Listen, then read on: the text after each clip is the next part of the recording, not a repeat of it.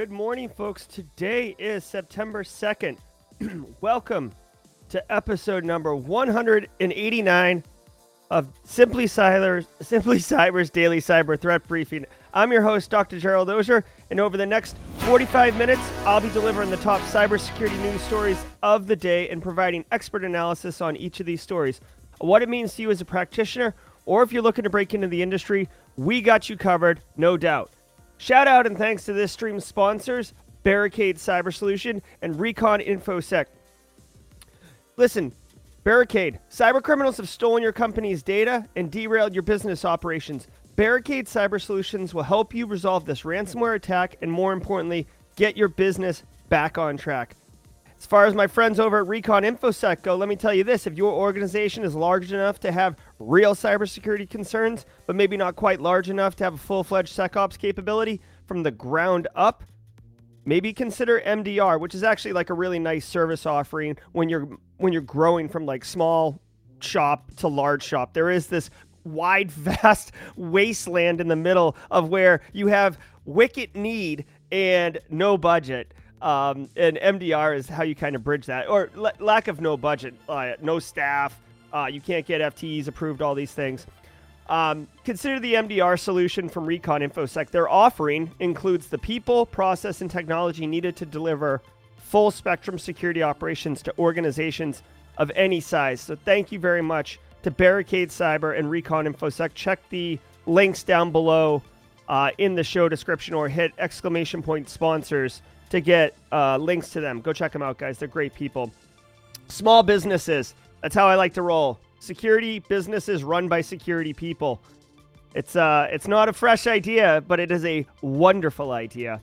Now, I want to remind you, if you hold professional certifications that require CPEs, each episode of the Daily Cyber Threat Briefing is worth half a CPE. So that's stacks, right? 2.5 a week, 10 a month. Be sure to document literally the easiest, and I would argue the most enjoyable way to earn CPE simply by saying what's up in chat. M1 Tech, good morning to you. Cosmic Vibes came up with Worldwide Wednesdays and is here. Navina, half a CPE for you too. All right, guys, this is how it rolls. Just say what's up in chat, say Team Live, anything you want. Sasha from Germany's up in here. That's how it rolls. And I want to point out that this does apply to SysM. I had someone reach out to me yesterday, DMs, and say, hey, Jerry, I've got a system for ISACA, and I don't think these apply. Can you help me out? Guess what? This guy with 2 thumbs and smiles has a system for ISACA. Went to the policy, pulled the subsection, pasted it in chat, sent it to him. Virtual high five. Everybody wins. We go into the weekend with more CPEs. Now, if you are live, love it. I see 58 of us in here right now. Everybody's piling in. Good morning from Texas, Chuck.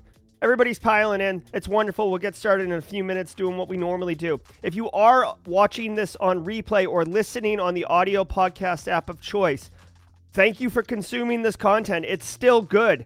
It kind of expires after like 48 to 72 hours. But if you're listening to this on September 2nd, you're in the know and you're going to be loving this, okay? But you have the power of time travel. So if you don't want to listen to the pleasantries, which is what we do every morning for a few minutes with the coffee before we get in, you can jump to the future, grab the slider, slide to the right, or hit the 30-second jump button on your app, your podcast app, and get right into the news.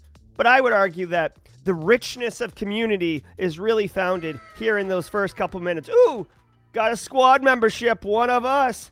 Thank you, Matthew Graham. Welcome to the squad, my friend. All right, guys, let's spend the next couple minutes hanging out and having coffee. I got some news for everyone. You may think I forgot, but today is Friday, and we're starting to brand the days of the week since we do this daily. Friday is Grayson Joke of the Week day, and Grayson did not disappoint. Now, Grayson is in school right now, but he left me with a joke bomb to detonate at the mid-roll, okay? So stay tuned for that. Let's say good morning to everybody. Hey, Not Only IT, it's been a minute. Brian Morgan, good to see you. Abdi Aziz, morning from Ohio. Hey, Alex, good to see you. It is Friday, so I'm thinking that my good friend Brent Gurry and his daughter Emerson are in chat. Hopefully to see them. Hey, Joseph O'Brien, good to see you. Zalia, good to see you. Hey, Simbin over on the Discord server. Justin Gold. Love it, love it, love it. Justin Gold. Recently minted mod on the Discord server. Thank you very much, Justin, for your services. Hey, Munchkin. Love it. If you guys did not see the Simply Cyber Live interview last night with Matt Kiley, highly recommended. I know I tell you guys every Friday that the night before was a great interview, but I'm not biased, guys. Like, I'm trying to be as objective as possible. It really was a great interview. Matt Kiley, he's the author and creator of the Practical Malware Analysis and Triage course over at TCM Academy, and he is just a treasure for our cybersecurity community. The dude, he gives, and he's just really, really knowledgeable, smart. He's humble. He dropped a lot of great information, explained how malware analysis can be used as a red team capability. Loved it. Oh yeah, BSEC, you're going to like it. He's a really great interview too. Hey, Will Reed, good to see you as always. John S., awesome. Taj, good to see you on Team Live. Love it. IT Marv, watching from Florida. Love it. Thank you, Anthony. Yeah, Anthony Gibbs. Nailed it. Got the soundboard all loaded up. I added a bunch of cool-looking graphics so I can find it quicker. Carl, I got to tell you guys, Carl's in the hot seat, right? Like, you know, I've got a Stream Deck. Basically, your hand lays right on it. You can push a billion buttons. Where my hand naturally lays on the sound deck, Carl's right under my thumb, which is a joke unto itself, right? But I'm ready to hit Carl if Carl shows up in this stream today. Philip Martin, good to see you. Hey, Vignesh, thanks for the sub. Love to see Carl this early in the morning. If you guys don't know, that picture right there is Carl from Aqua Teen Hunger Force rocking out. Don't forget, guys, I'll tell it in the later parts of the show, but next week we are raffling off Recon InfoSec core training, which is basically, what's core training? I don't know what that means. I wouldn't know it either, okay? It's a 4-day full security operations analyst training course. It is not like a boot camp, okay? This is a company that runs MDRs and does SOC work all the time. They run OpenSOC.io at Blue Team Village at DEF CON. And this is like basically, actually, you know what? It kind of is like a boot camp, but it's like what boot camp really should be. It's deeply immersive, led by senior instructors, and you're put on a team and you have to actually handle active incidents. It's pretty dope. Elroy Judson in the house. Hey, Dan Ridden. John Strand memes I've been making. Oh, Dan, is that you who's been doing that? With John? The Legend of Zelda one actually cracked me up. If that was you, the Legend of Zelda one, you've had a couple Legend of Zelda ones, but yeah, Dan, I had no idea that was you. Are you, is that fish bait or fish cut bait or that account? Hopefully I didn't just dox you. I'm sorry if I did. Hey, Mercia, MDR, managed detection and response. Think of it as outsourced security operations or an outsourced blue team. Haircut fish, yeah. So yeah, I love. Actually, you know what? I'll tell you what, Dan. The best meme was the one where it was like, if you have it, Dan, please put it in a link in chat or something. Dan made this one where it's basically like, I think it's this cult from that TV show. There's a TV show about a cult. I can't think of what it is, but anyways, he's like Photoshopped Dan, Sean in the middle of the cult. A lot of people, like, I almost was wearing a Black Hills shirt today. A lot of people talk about like, once you get into Black Hills, it's like the cult of John Strand. And yeah, it's really funny. It was really funny, actually. What's up, Emilio? Good to see you, Jersey. Hey, Jess Bishop. Good to see you. Yeah. Yeah, so, guys, just so everyone else knows, and then I'm going to get right into the story. I've been really thinking hard. I haven't done produced videos in a while. Many of you know this. I've been focused on the lives and stuff. As I wrap up getting this newsletter processed, right? So there's a standard operating procedure for the newsletter, which, by the way, if you !newsletter in chat, if you don't know what I'm talking about, if you want to get, really actionable intel on Monday morning, every Monday morning, sign up for the newsletter. But once that's operationalized, I'm going to start doing produced videos again. So look forward to that. The Trace Lab CTF that we did recently, I want to give insight into that, how that affected me personally, not just how to do the CTF, but there's interesting lingering impact of having done a capture the flag contest where you are locating missing persons. Thanks, Dan. Yeah, check out that link Dan just dropped in chat. It's really, really fun. Actually, you know what? Can I click on it? Hold on. Can I click on this? I can. Wait. Oh, no, I can't click on it like that. Oh. Chat, can you send that to me? Mods, will you send that to me? I want to bring it up on stream really quickly. It's really funny. Okay, guys, we've got a banger of a stream today. There is one news story that is it's been socialized for quite a while. I wanted the link so I could bring it up on I wanted a link, and then we'll get going. Good morning, everyone. Kimberly from Miami, good to see you. Love it. Hey, Matt McDaniels. Guys, also I want to tell you that I got 2 messages yesterday from people who are lurkers in the Simply Cyber community who recently got jobs in the cybersecurity community. So I'm not going to call them out. Obviously, they've chosen to be introverted or quiet. But congratulations to both of them. Very, very proud of everyone who picks up and gets their first role in the industry. So can you see this, guys? Hold on. Where's my link? Here it is. Yes. This right here, Dan Reardon. I don't know where you get your inspiration from, but this is hilarious. Look at it. Oh my God. It's the cultistry, and this is so funny. This is like so funny on multiple levels. I love it. Oh my God. Thank you so much. Thank you so much. All right, guys, let's get into the stream. Oh my gosh. All right, here we go. Oh, I got to change my audio over. Let me know if the audio is too loud. I've been messing around with my audio. Obviously, you guys know how I make mistakes like that. From the CISO series, it's cybersecurity headlines. It's Friday, September 2nd, 2022.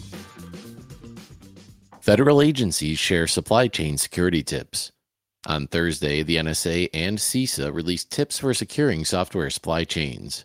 The guidance was designed by the Enduring Security Framework, a public-private partnership that addresses threats to U.S. critical infrastructure. The NSA said, quote, developers will find helpful guidance from NSA and partners on developing secure code, verifying third-party components, hardening the build environment, and delivering the code.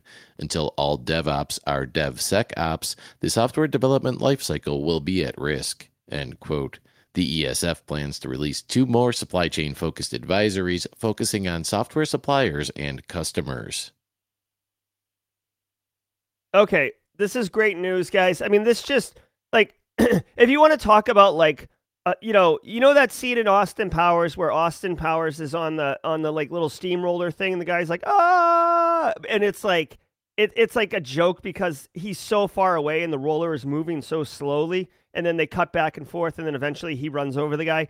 That's what you should be thinking about when it comes to at least securing open source software and software within the United States, right? Obviously, Five Eye countries can leverage this just as well, but I'm focused on the U.S. because there's a lot of focus on the U.S. in the news and stuff like that. We saw a story yesterday where Google is offering rather, fun but lucrative bug bounties on the on any open source software vulnerabilities that security researchers uncover and get patched that Google happens to use. And we talked about how Google is huge and probably uses lots of things. NSA and CISA, right? So NSA is the National Security Agency in the United States. A lot of people may not know this, but like they are not technically a Department of Defense, but the military constantly pulls in NSA people for like special operations and stuff like that. The NSA is like our tier 1 super cyber power group. Okay. Like different groups and departments and agencies in the US have cyber capabilities, but the NSA is the bomb one, right? They're the good one. I mean, excuse me. They're the premier one. Okay. The Premier League. There's other good ones, obviously. So for the NSA and CISA to come out with guidance and direction and best practices on how to secure open source software relative to the supply chain, this is why I made that steamroller reference at the beginning. There is a coordinated public-private sector, whether you see it or not, that is happening in a very broad but also swift, because they're taking actions and making changes now, and they're continuing to do it, towards improving the overall ecosystem and security of open source software, right? Again, open source software. Anyone can create anything and put it up on GitHub. DJ Bisek has a GitHub. We showed it on Tuesday this week of his cybersecurity resources, right? Anyone can create anything. So you don't have any, you don't have to have like a TS poly clearance in order to create open source software. But someone who does, that's working on a national security project, may right click, copy, paste, or right click, save code from GitHub or Stack Exchange and push it into this, national security system, right? Developers are going to develop. If you ever look underneath the code, I was a developer for a while. I was a hack of a developer, but I did get paid professionally, so I was one, right? Yeah, there are some really, really fancy pants developers out there, but a lot of time, if you look under the hood and you actually know how to read code well, you'll see that it's like a lot of duct tape and like broken functions that just weren't cleaned up. Like they're just not going to get called, but they don't really work. There's like debugging, there's things commented out, right? That's what it is, because at the end of the day, you're trying to get the code to work. So anyways, all this is a long way to say that open source software is getting more secure. I have no doubt in my mind that the NPM stuff that happened last year or earlier this year and Log4j that happened at the end of December scared the crap out of people in power. And they said, we got to do something about this. And this right here is part of that public-private sector response of doing something about it. Apple settles lawsuit with developer over App Store rejections and scams. Apple has settled a lawsuit with its latest disgruntled app developer and former Pinterest engineer, Costa Eleftherio. Eleftherio filed the suit back in March 2021, alleging his FlickType Apple Watch keyboard app had been unfairly rejected from the App Store and then targeted by scammers. Apple rejected FlickType from the App Store because it offered a poor user experience, but then approved apps using an integrated version of FlickType. Later, Apple decided to let FlickType into the App Store, but its success made it a target for App Store scammers who launched inferior competitors boosted by fake ratings and reviews, causing FlickType's revenue to plummet from $130,000 to just $20,000. The terms of the settlement have not been disclosed. Yeah, this sucks. This poor guy obviously went through a couple things. Can you imagine coming up with like a quote unquote killer app and then getting denied access to put the app in the App Store? And then when you finally do, people have realized already that it's a hot topic and they make fake versions of it. So, I mean, there's not a terrible amount to this. I mean, basically it just looks like, unfair practices, whatever the adjudication process is for deciding whether or not an app gets in the App Store. I got to say, like, poor user experience for the interface is a bullcrap reason as far as I'm concerned. Hold on. I don't get to use this button very often because I'm very PG. That's a bull option, because think about this. Who are you to decide poor user experience or not? I could see if it was like malicious or nefarious or completely bloated, meaning it's just there to like get clicks and downloads and stuff like that. No real utility or value. But this thing was a keyboard. They rejected for user experience. It's like, why don't you let the users decide? Wouldn't the market decide whether or not this product sucks, right? Why are you deciding, like analyst 175? So they rejected, and then other apps using the same keyboard take it in and they get approved and everything. This guy got hosed, man. To me, this is less of a cybersecurity story. I mean, I guess that the fact that there were scammers who created fake versions of the app is noteworthy. But this dude got straight porked. This is one of those examples. Here, I'm going to tell you one thing, and then I'll tell you like what the key takeaway is here. This is one of those examples where like first to market is so valuable. Okay, in the world of like business, if you have a product and you have first mover advantage, which means that you like you're the first to the market, it's huge, right? You can capture that space. You can lead the charge and all this other stuff, right? Instead, this dude was first to market and then got nerfed And then everybody else got to market with his product, basically. And then he finally gets to market, and everybody's already got it. And then there's a bunch of like scams everywhere. This dude got porked. I feel bad for this guy. Okay, at least whatever. He's getting paid through a lawsuit. The key takeaway here and the bigger picture is when there's a bunch of scam apps, okay? Bunch of scam apps. That scammers do it all the time, okay? It's just like phishing, basically, except they make fake apps that look just like other apps. You have to educate your end users. And I know people would just want to be like, click, click, click, click, click, click, click, click, click, click. Educate end users, guys, that they need to look at what the app is. They need to look at what the app is, and they need to look at who the developer was, which I know can be hard. But guys, threat actors will pay for Google ads to have their app in the top of the Google search results. We saw this at the midsummer 2020 at the height of the pandemic when Zoom was like getting downloaded all over the place. Threat actors created fake Zoom Trojan installers and then paid the crap out of Google ads to get it to the top. A lot of people installed it, and then they were installing keyloggers and stuff like that and Trojans on their own machines. It's easy to buy. Like a bot army can rate the crap out of an app. So having 1,000 5-star reviews doesn't necessarily mean anything. Okay, you have to be a little skeptical with some of these things and basically make sure you're not installing malware, frankly, because threat actors know that you will if you're all amped up about the new emoji keyboard deck. Hackers were inside Neopets systems for 18 months. Earlier this year, virtual pet peddler Neopets suffered a pretty devastating data breach, as we reported here on Cybersecurity Headlines. This week, the company divulged new details about the incident, revealing that cybercriminals were able to linger inside its systems for about 18 months. The company issued a statement indicating that data from past and present Neopets players was affected, including name, email address, username, date of birth, gender, IP address, Neopets PIN, hashed passwords, as well as data about player pets.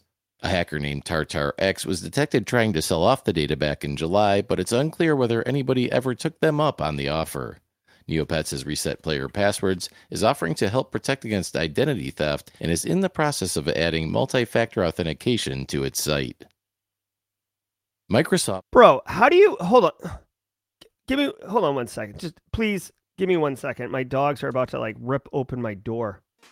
Actually, hold on. You know what? I'll do it on the... Yeah, my dogs are going to rip open the door. Please, talk amongst yourselves.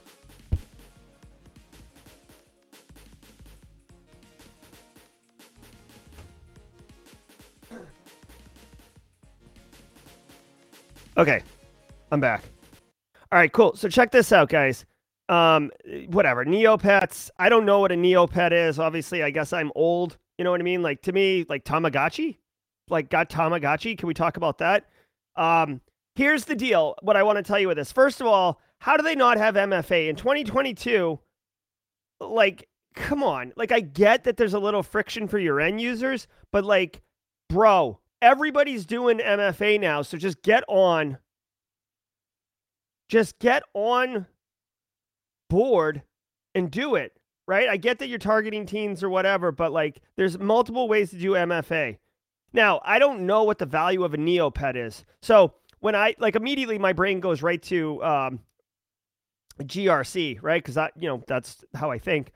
What's the risk here? If someone gets into my Neopets account, is that a problem? Do I pay for Neopets? I don't know enough about this Neopet ecosystem to know if there's cash money value or anything like that. Now, if they were in the system and they pulled down 69 million users' data, addresses, passwords, credit card info, potentially, email addresses, I don't know if this thing has anything to do with crypto. But again, you start getting a very tailored user list of people that would be into this stuff, right?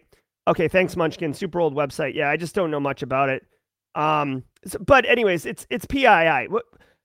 The key takeaway is that twofold. One, when you look at something like this, you can't just say oh, I don't use Neopets, so whatever. It doesn't matter. Who cares?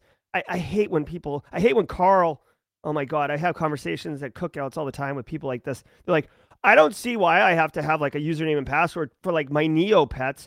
Who cares if they get my Neopet? It's no, It's much worse than that. They can use all of that data to target you and do targeted phishing and compromise, impersonate you, all these other things, right? So 69 million people compromised. Additionally, right, the key takeaway I want anyone to get out of this is that this company was breached for 18 months. That's over a year and a half, right? Think about it for a second. Like somebody at Neopets who works in IT, at least, I don't know if they have InfoSec, somebody at Neopets went to work for a year and a half, and one of their coworkers was a threat actor. One of the people running around in their environment was a threat actor. They must have had zero visibility into their operations. Okay? Think about that for a second.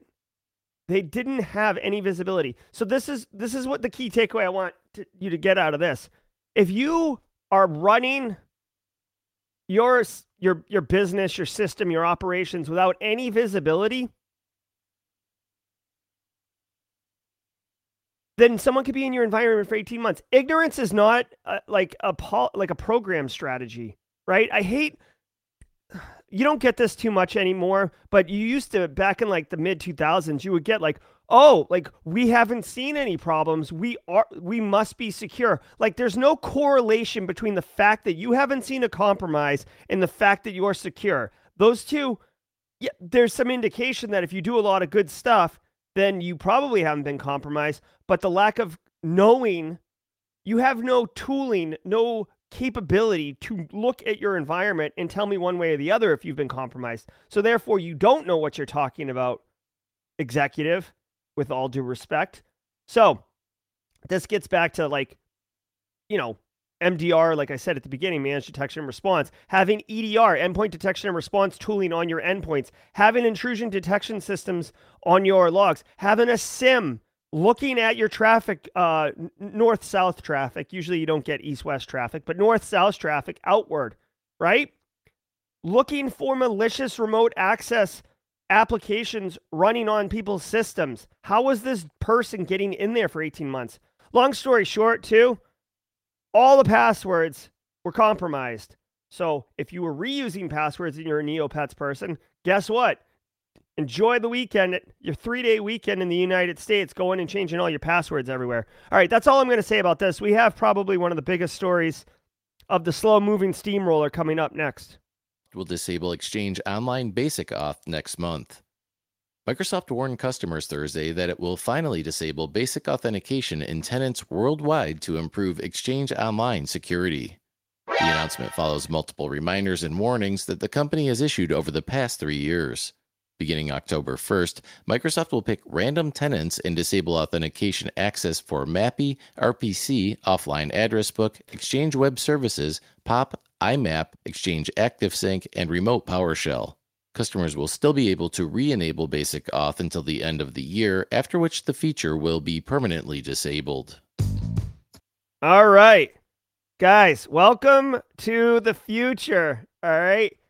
This right here is going to be huge. There is somebody, please, if you're in Simply Cyber community, there's 132 of us here, 138 plus people on other streaming platforms that we're pushing to. If you end up being one of the people, and there's got to be at least a couple in here, who end up, this gets shut off and you have some kind of impact at work, I would love to hear what it is. Here is the deal with this, guys, okay? Like every other technology that was developed before the turn of the century, security wasn't originally baked in, okay? So what are we talking about here? Microsoft Exchange, which basically everybody uses for email. I know there's a couple Google Workspaces people out there, but listen, most of us are using Exchange. You used to authenticate using Basic Auth, right? Basic Auth, username and password, which you would send clear text. You could send it over an encrypted channel, but it's by itself, it sends out clear text. And it uses different protocols. IMAPI, MAPI, POP, RPC, a couple other ones, right? In 2022, we don't use Basic Auth. You can use things like OAuth, and it's like one-time kind of tokens that go out and you authenticate. It's different for different applications and systems. You're not using just like one master username and password. you're using kind of like expiring drink tickets, if you will. Okay.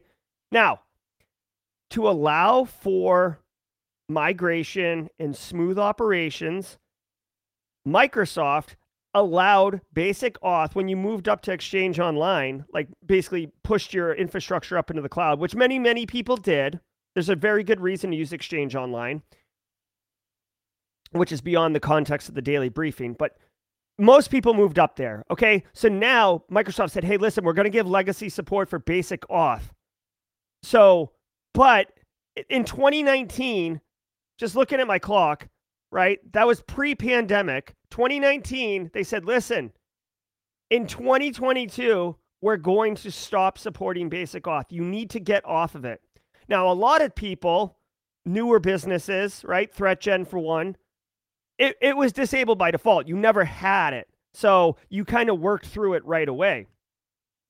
But these older legacy businesses came up and they said, oh, we'll get to it. Now, like everything else, everything else, InfoSec, IT, they could send a million emails out and say, hey, listen, you need to get off basic auth. You can see who's authenticating into your exchange using basic auth. You can identify those users. You can send them messages and say, hey, get off. And they say, okay. And then they won't, because an administrative control is 1/3 effective of a technical control. A technical control is like 99% effective unless you're going to hack it and get around it. Okay? So what's the difference? Administrative control, you need to get off. Technical control, it doesn't work anymore. Period. End of story. And that's what's going to happen with this thing right here. So just be mindful. As they said, this is the story for the newsletter, by the way, for peers. There's no question that this one's the one. You have to be aware that you should go into your Exchange Online tenant right now or after the show. Look, there's directions on Microsoft.com. Look who is using basic auth, or if it's even configured. Communicate to them, let them know that at some point Microsoft's going to randomly shut it off. So I would advise you, if it were me, I would communicate to these end users, listen, we're going to shut it off. We're going to shut it like Monday. We're going to shut it off don't do it on Friday, guys. We're going to shut it off next Monday. On Tuesday, we're going to shut it off next Wednesday, next Monday. When Monday comes, shut it off. Why are you going to shut it off? Because at least if you shut it off, you will control when the calls are coming in to help desk. You will control being able to turn it back on if it's emergency, right? You have some weird mission critical app that Carl created using Microsoft Access 8 years ago that somehow fires an alert using MAPI protocol. Whatever, Carl. So listen, you'll be able to turn it on. If you wait for Microsoft to randomly choose it, guess what? You're unfortunately going to be one of those poor saps who gets the call at 3 a.m. on a Saturday because Microsoft shut it off at midnight on some rolling trigger, and it broke something, and now you're getting a phone call in the middle of the night. So why not control the change control? Also, good on Microsoft for giving a 3-year window. It's way longer than it needed to be. People are gonna not make the change unless they're absolutely forced to. But like I knew a guy who was on Alpine forever, and he refused to get off Alpine. Also worth noting, people who are older that have been at the business or whatever longer, that are probably using some of these legacy mail clients, typically are elevated to positions of power where they have the ability to say, well, I'm not going to do it, and you're going to make it work for me because I'm, wherever in the org chart. Okay. Especially if you have weak governance at your business where someone can make that claim and not get pushback from executives. So anyways, I just had a nice little rant, a nice little flip out. Here is the TLDR. And if you're not going to catch this, this will be in the briefing on Monday morning, ! Newsletter to sign up. Go in your tenant, look to see if basic auth is enabled. If it is, look who is currently authenticating to it. Communicate to them that the auth is going to be shut off. Pick a date. Communicate the crap out of it. Shut it off. And then clear their schedule for the next. Clear your schedule for the day that you shut it off. And be ready. Educate. Oh, by the way, tell your help desk that you're doing it too, because they're the ones who are going to get the phone calls. All right. Fascinating. And now, I'd like to thank today's episode sponsor, Code 42. It's not just about the data leaving your company. What about the data coming in? Along with departing employees, new talent is also actively joining your organization. This poses cybersecurity challenges since they could be knowingly or unknowingly bringing data from their former company into your network. Code 42 Insider is an insider risk management SaaS that provides a comprehensive understanding of your data exposure and shows which activities require security intervention. Learn more at code42.com/showme. That's code42.com/showme. All right. Thanks again to CISO Series for allowing us to piggyback on top of theirs. Guys, real quick, before we get back into the news, I just want to remind everybody, new sponsor, Recon InfoSec. Much love and thank you to Barricade Cyber for your continued support. Recon InfoSec, not only the new sponsor, but next week we will be raffling off 5 training, 4-day training vouchers for their core skill training. So really, if you want to be a SOC analyst or learn real SOC skills, you'd want to enter this raffle. It is a $3,500 per student value. So we're literally raffling off $15,000. $15,000 worth of value next week. All right, so definitely be there next week. Also, Monday's a holiday, so we're not going to have Monday's stream. So emotionally prepare yourself for that. I'm already trying to emotionally prepare for it. I'll be okay. Also, next Thursday, I just want to tease this out. Our guest will be Irfan Shakil for Simply Cyber Live, the Thursday 4:30 episode. We will be talking about critical infrastructure cybersecurity skills. He works at OpSWAT. OpSWAT has an OpSWAT Academy, which is a subsection of what OpSWAT does. And it's free critical infrastructure training. I'm in the middle of taking it because I met them and I was like, oh, this is really cool. And then I started taking the training so I could absorb it and be able to tell you guys about it. But it's really, really cool. It's really, really free training, and it's very specialized, and you can leverage it to get a job. So that's why he's coming on, to give us more information and tell you how you can get this free resources and level up your career, which is what we're all here to do. Source code for 1,800 Android and iOS apps serves up AWS creds. The Symantec Threat Hunter team has spotted 1,859 apps across Android and iOS containing hard-coded AWS access tokens that permitted access to private AWS cloud services. Symantec's advisory reads, quote, the AWS access tokens could be traced to a shared library, third-party software development kit, or other shared component used in developing the apps, end quote. Symantec said some of the reasons for hard-coding access keys includes downloading or uploading assets required by the app, accessing configuration files, and accessing cloud services. The company recommends adding security scans to the application development lifecycle and checking mobile app report cards for any outsourced applications. Hard-coded creds in your apps.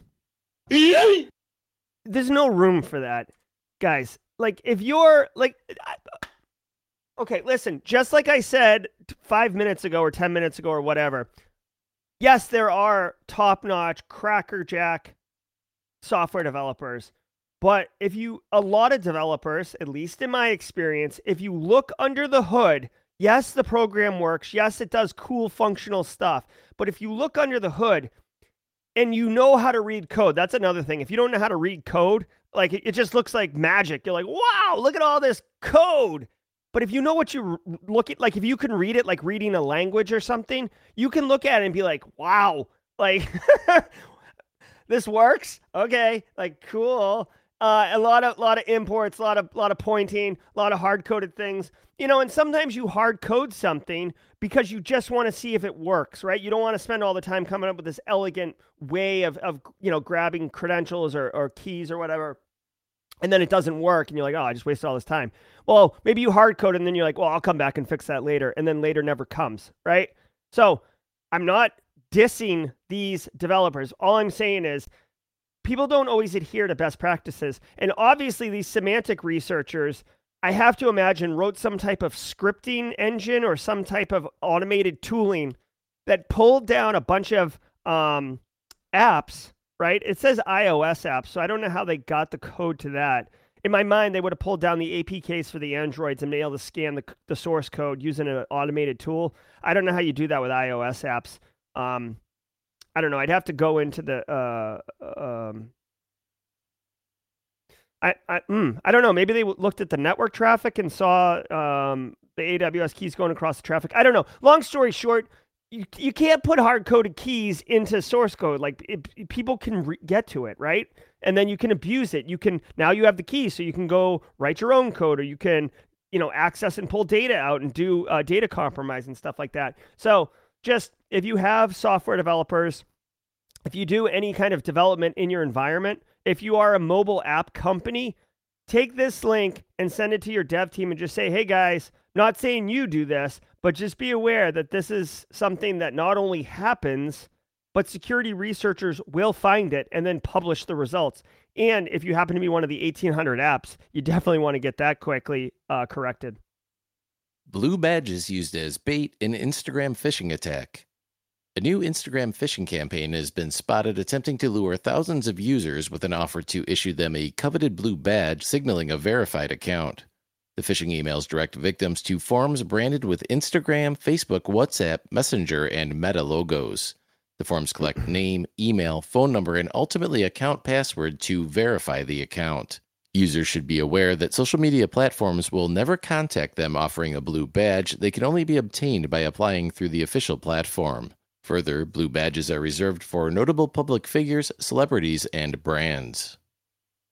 Yeah, but obviously anyone falling for that's like, oh, I'm important. I'm a celebrity. I'm a brand. You know what I mean? Like, whatever. Guys, this is really interesting. Be mindful of this, right? Just be mindful of this, but also at the same time, if it's not a blue check mark today, it's going to be, a blue poop emoji next week, right? Like whatever it is, if there's something desirable that people want, fishers are going to write emails about it, whether it's information about free tickets to college football preseason kickoff event, or the upcoming Olympics, or COVID, or how to get a blue check mark, right?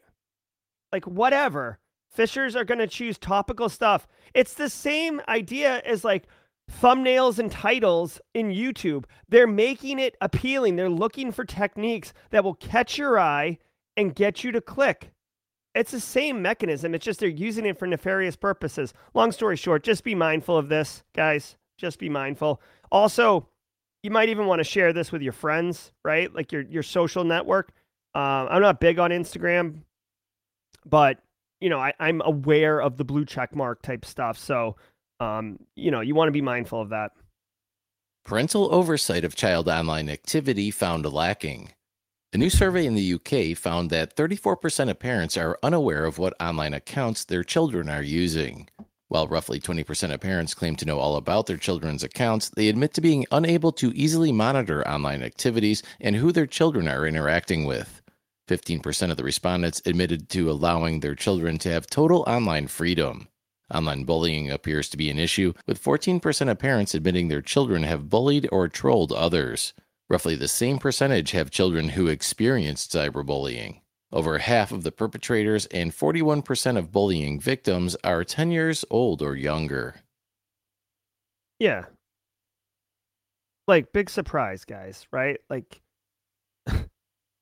we all were young once, right? You when you're young, you make stupid decisions. Your brain's not fully developed. You have an incredibly low emotional quotient.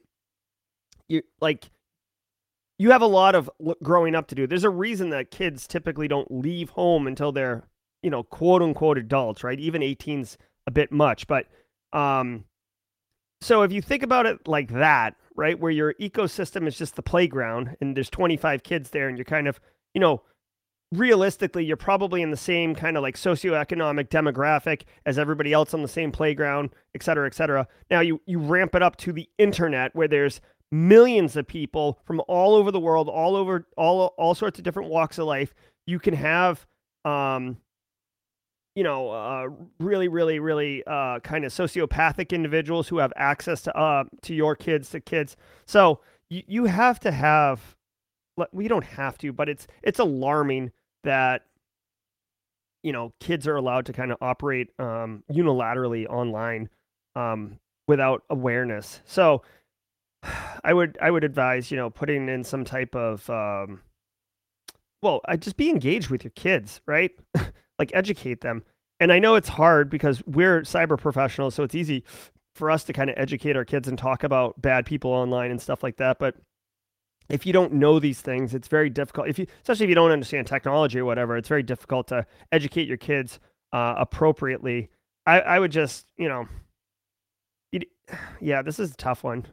This is a tough one. It's going to be interesting to see what this generation grows up to be, given all that. But bullying, yeah, bullying sucks. Bullying sucks. TSA tests drone detection technology at LAX. The Transportation Security Administration has begun testing technology designed to detect, track, and identify unmanned aircraft systems, or UAS, entering restricted airspace around Los Angeles International Airport. So far this year, approximately 38 drones have been visually detected at LAX, including a drone that was reported within 700 feet of an aircraft several days before Super Bowl 56. LAX joins Miami International Airport as one of 2 locations testing drone detection technology in an operational airport environment. Thanks. Yeah, I mean, this is cool. I mean, okay. Yeah, I don't want a drone going into the engine of a plane that that's literally I'm on, that's about to take off, or anyone's on for that matter.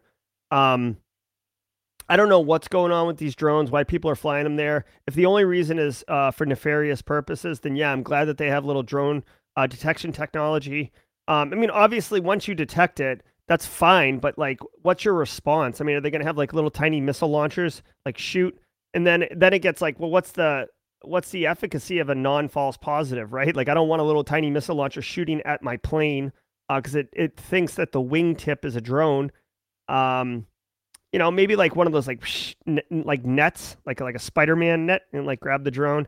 I don't know.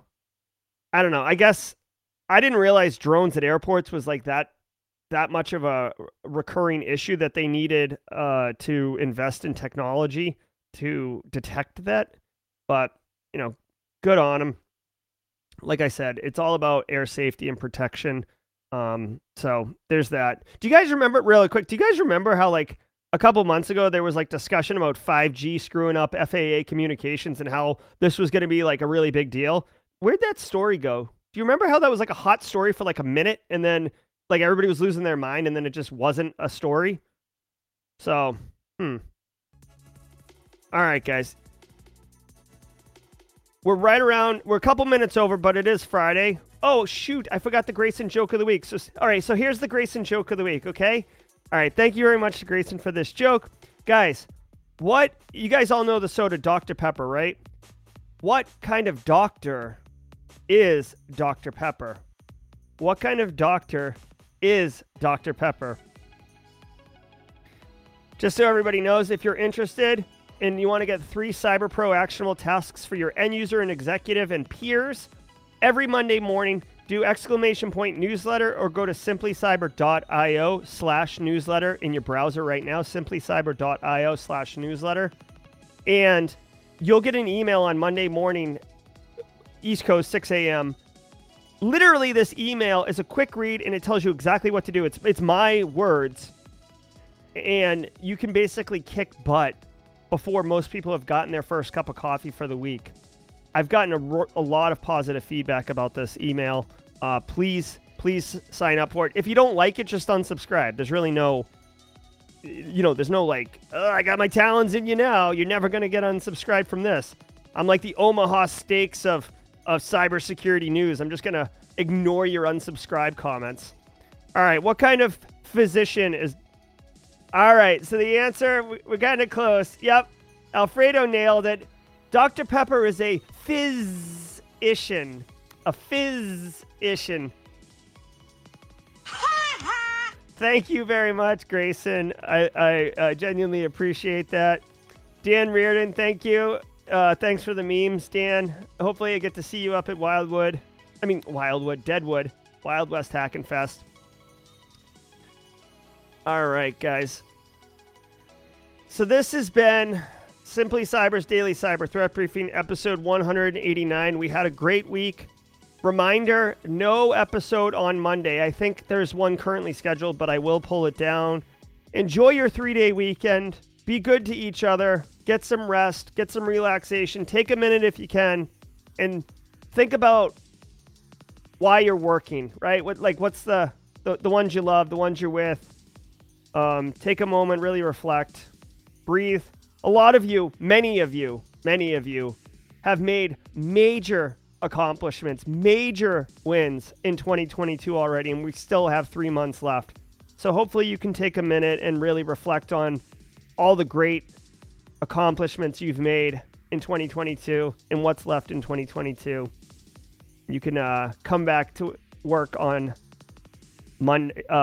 Tuesday next week and really feel recharged and ready to rock and roll. The threat, the actionable email will go out Monday morning. Maybe I'll schedule it for Tuesday since that'll be the first day, but I'll schedule it for Monday because the rest of the world isn't celebrating our holidays. All right, everybody. Let me. What can we do? I want to do one more sound effect before we get out of here. Yeah, I don't know. Thanks everybody so much. We'll do a Carl, okay? Even Carl can take a moment and reflect. Carl! Thank you so much, Carl. All right, guys. My name's Jerry Ozier. This has been the Daily Cyber Threat Briefing. Thank you so much for being here. We'll see you on Tuesday next week. Be good, everybody.